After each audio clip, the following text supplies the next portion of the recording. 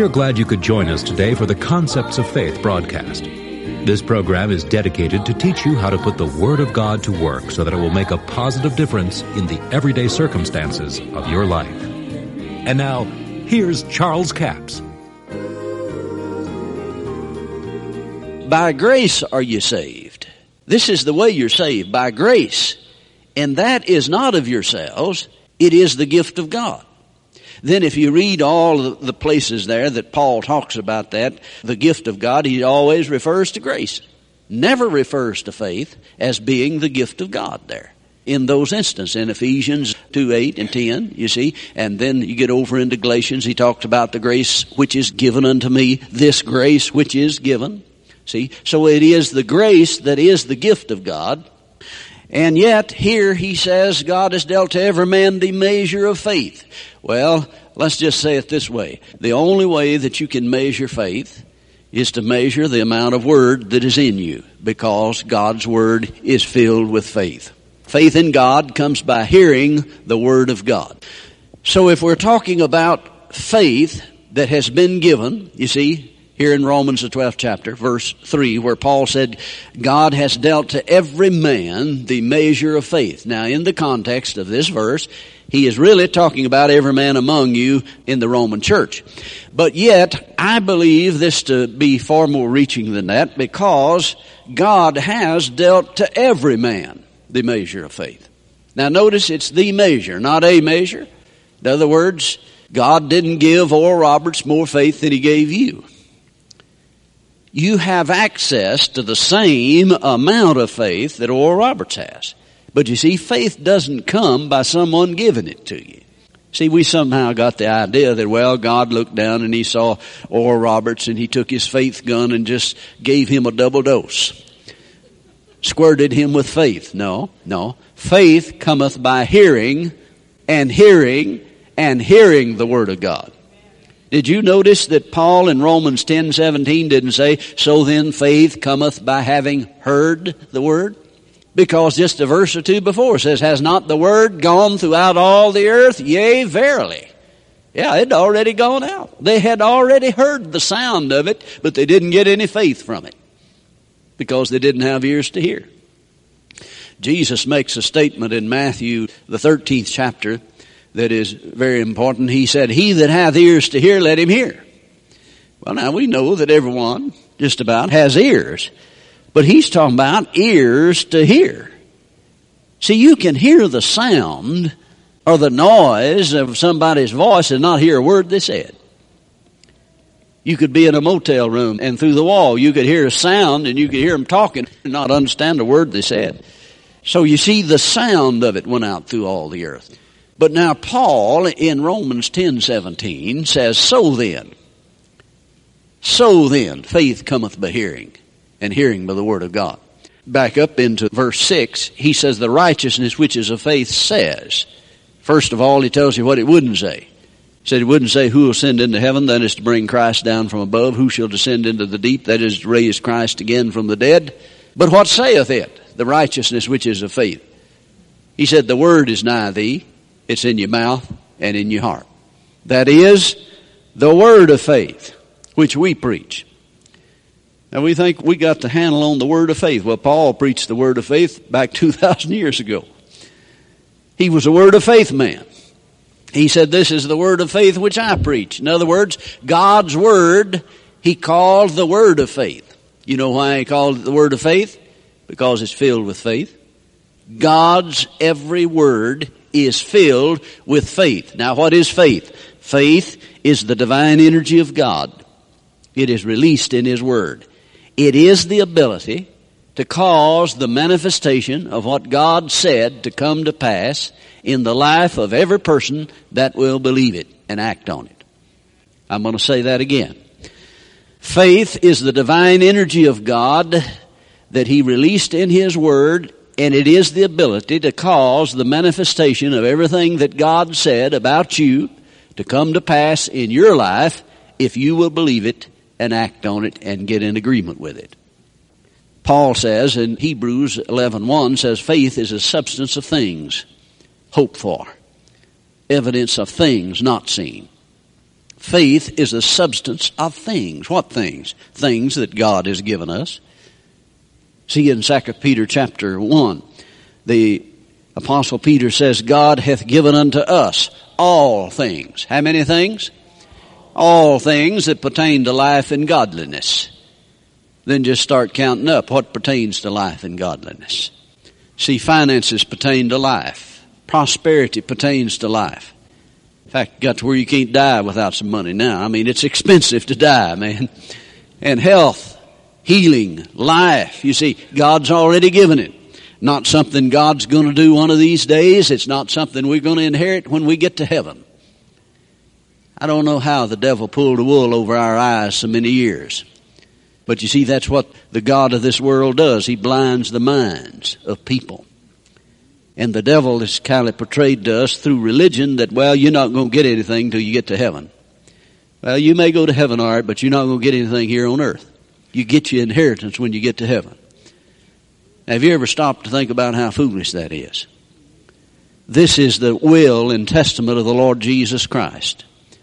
This is His will. See, a will is of no good while the testator or the man that made the will is alive. Jesus made out His will, died to put it into motion. In effect, He rose from the dead to make sure it's carried out just like He said. Can you just see some shyster lawyer in the courtroom trying to cut one of the children out of the will, and the fellow that made the will shows up? I mean, that'd be exciting, wouldn't it? I mean, you couldn't hardly get away from the intent then. So you see, the Apostle Paul in 2 Corinthians, the first chapter, said, our preaching to you was not yea and nay. It wasn't yes and no. It wasn't positive and negative. But he said all of our preaching was yes, yea, positive. For he said all the promises of God are yes and amen. Can you say amen to that? In other words, God's already said yes to all of these promises, and you're the one that's supposed to say, so be it. But so many people read them and say, well, I know the Bible says that, but it just doesn't work for me. Nothing ever good happens to me. I don't guess it's God's will for me to prosper. I guess if God wanted me to speak with tongues, why, He'd just zap me with it, but I don't guess speaking in tongues is for everyone. I guess the Holy Ghost is not for everybody. Just not my gift. I'm just leaving it up to God. Well, you leave your garden up to God and see what will happen. The curses will take it over. No, you see, the Word of God is very plain. That God has already said yes to all of the promises in this new covenant. God's not going to make a promise and say, but you can't have it. Have you ever wondered why that God did not make known the baptism of the Holy Spirit and speaking with other tongues under the old covenant to the people of that day? Because it wasn't available. God's smart enough not to advertise something that's not available to you. I mean, what would you think if you went down here to the department store and they was advertising a certain piece of equipment, a computer or something that you could hook on your phone, and when you dialed, it would show the individual you're talking to, and they could see you and talk to you and all of this, and you say, well, I believe I'll buy me one of those. Oh, well, they're not available. Well, why are you advertising them? Well, we just wanted you to know about it. It could happen, maybe. No, God's smarter than that. You see, a department store or any businessman is smarter than to advertise something that's not available to you. And when God advertises it, it's available. Now see, we've gone a long way around, but there's a point to this. Let me show you something. God has dealt to every man the measure of faith. How do you measure faith? You measure it by the amount of word that's in you. See, under the old covenant, they could not have had faith for the Holy Spirit baptism.